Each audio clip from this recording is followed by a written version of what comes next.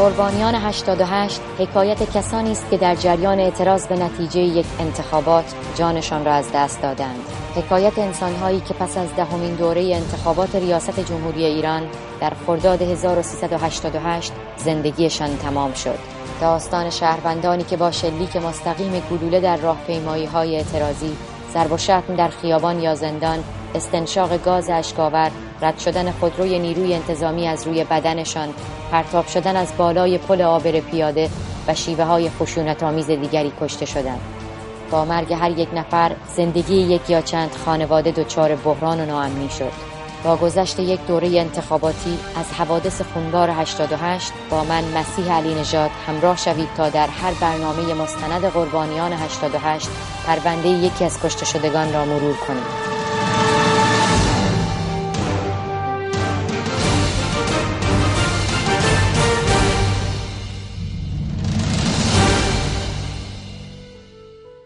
اختلاف سنیشان فقط 1 سال است. دختری 23 ساله و پسری 22 ساله. حاصل ازدواج عباس دیسناد و مریم خانی. بچه‌ها در گوشه‌ای از خانه نشستند و حواسشان به کارهای خودشان است. مریم و عباس سالهاست که با آرامش در کنار این 2 فرزندشان زندگی می‌کنند. سالهای دوریشان در روزهای جنگ ایران و عراق هم به گفته مریم نتوانست کانون گرم خانوادهشان را سرد کند. صدای ناله خفیف پدر حالا توجه بچه‌ها را به خود جلب می‌کند. پدر با نگاهش به آنها اطمینان می‌دهد که چیزی نیست. عباس دیسناد سالهاست که از درد کمر رنج می‌کشد. مریم می‌گوید ترکش‌هایی که از سالهای جنگ در بدن همسرش باقی مانده گاهی وقتها امانش را می‌برد. اما خنده از لب‌های این مرد محو نمی‌شود و همیشه به خانواده امید می‌دهد که این درد او را نمی‌کشد بلکه قوی‌ترش می‌کند. پدر کم کم عازم رفتن به محل کارش می‌شود. مادر خانواده با صدایی آرام به او خداحافظ می‌گوید و در را پشت سر همسرش می‌بندد.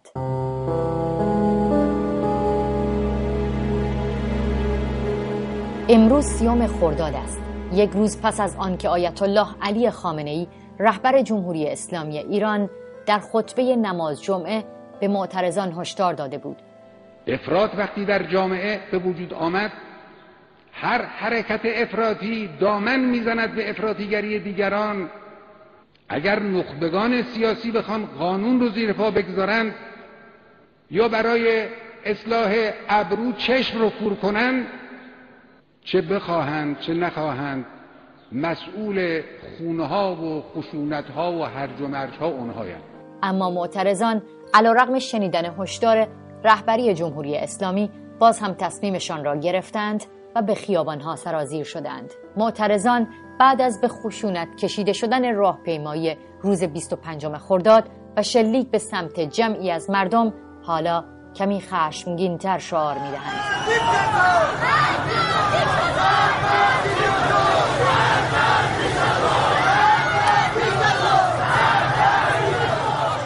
محل کار عباس دیسناد حوالی خیابان کارون است. او وقتی به محل کارش رسید خیابان کمی ملتهب بود، اما هنوز از تجمع خبری نیست. حالا ساعت حوالی 5 عصر است. عباس دیسناد بساطش را جمع می کند و راهی خانه اش می شود. پایش که به خیابان می رسد صدای اعتراض مردم را می شنود.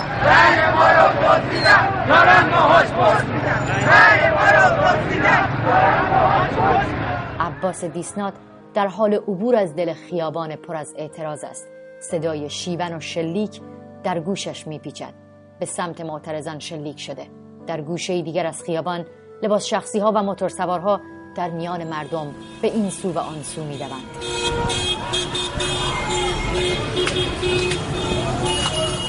باران باتوم است که بر سر جمعیت فرود میآید.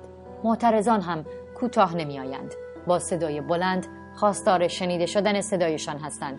آنها معتقدند که در اعلام نتایج انتخابات دهمین دوره ریاست جمهوری ایران تقلب شده است. عباس دیسناد ناگهان سرش تاب می‌خورد و چشمهایش سیاهی می‌رود. باتومی که در این هیاهو به سرش فرود آمده کار خودش را انگار کرده است. عباس دیسناد با چشمهایی نیمه بسته کف خیابان می‌افتد. در میان مردم ترس خورده او بی حال و بی رمق چشم روی هم می‌گذارد. چند نفری به سرعت به سمتش می‌دوند، اما با هجوم مأموران باتون به دست دوباره پراکنده می‌شوند.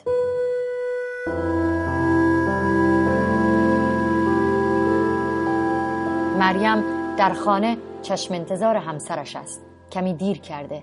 هم او و هم دختر و پسرش از تلویزیون خانه میشنوند که خیابان شلوغ است. عقربه‌های ساعت حالا دیگر نیمه شب را نشان میدهند و پدر هنوز به خانه نیامده. موبایل عباس دیسناد هرچه زنگ میخورد کسی آن سوی خط گوشی را بر نمیدارد. چاره‌ای جز تماس گرفتن با کلانتری‌ها و بیمارستان‌های شهر برای اهالی این خانه باقی نمیماند. باز هم نشانه‌ای نمی‌یابند. صبح روز بعد شماره موبایل عباس دیسناد روی تلفن خانه میافتد. کسی آن سوی خط خبر می‌دهد که اینجا بیمارستان شهریار است و شماره این خانه را از دفترچه تلفن این موبایل پیدا کرده است. خبر این است: عباس دیسناد در کما به سر میبرد.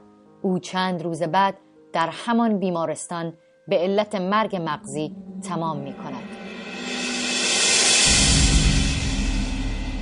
خانه را سکوت فرا گرفته. مریم و بچه‌ها عزادار و بیقرار گوشه‌ای نشستند و هنوز باور ندارند که پدر خانه دیگر در میانشان نیست. صدای زنگ در میآید. معصومه ابتکار و محمد علی نجفی، دو عضو شورای شهر تهران، به صحبت‌های اهالی این خانه گوش می‌سپارند. حرف‌های این خانواده تمامی ندارد. این بار گروهی از اعضای کانون صنفی و سازمان معلمان ایران نیز قدم به خانه عباس دیسناد گذاشتند و گوش می‌سپارند به ناگفته‌های مریم خانی، همسر این جان باخته روز 30 خرداد 88. حدود 3 روز در بیمارستان شهریار همسرم در حالت کما بود. روز چهارشنبه فوت می‌کند. از طرف کلانتری مأمور به بیمارستان آمد. در آن بیمارستان 8 نفر دیگر هم تیر خورده بودند و همان روز 3 نفرشان فوت کردند. عباس همسرم روز پنجشنبه در سردخانه بود و روز جمعه او را به بهشت زهرا بردیم و همانجا دفن کردیم. 3 میلیون تومان هم هزینه بیمارستانمان شد. این سخنان سهمی در رسانه‌های رسمی داخل ایران ندارد. وبلاگ سخن معلم برای نخستین بار سخن مربوط به مریم خانی، همسر عباس دیسناد را منتشر می‌کند. روزها، ماه‌ها و سالها از پی هم آمدند و رفتند و خبری از پرونده عباس دیسناد نیست. از رادیوی مجلس بعد از گذشت سالها بالاخره نامی از عباس دیسناد به گوش میرسد. به خاطر شهدای جوان مخلصی که در 8 ماه دفاع مقدس جنگ نر برای مقابله با کودتای 88 به شهادت رسیدند. شهدایی همچون حسین غلام کبیری، بهمن جنابی، حمید حسین بیگی عراقی، عباس دیسناد، داوود سبزی که همه اینها به اتفاقشان بسیجی بودند و با اسلحه‌ای که کالیبر آن متعلق به سلاح‌های رسمی کشور نیست به شهادت رسیدند. این صدای حمید رسایی، نماینده تهران در مجلس ایران است که عباس دیسناد را بسیجی معرفی می‌کند. خانواده عباس دیسناد ولی چنین نظری ندارند، اما در داخل ایران هم رسانه‌ای ندارند. پسر عباس دیسناد تنها یک بار فرصت پیدا می‌کند تا به اعضای کانون صنفی معلمان بگوید ما پرونده پدرمان را پیگیری کردیم ولی جواب خاصی به ما ندادند. میگویند بروید و روز دیگر بیایید. میگوییم کی؟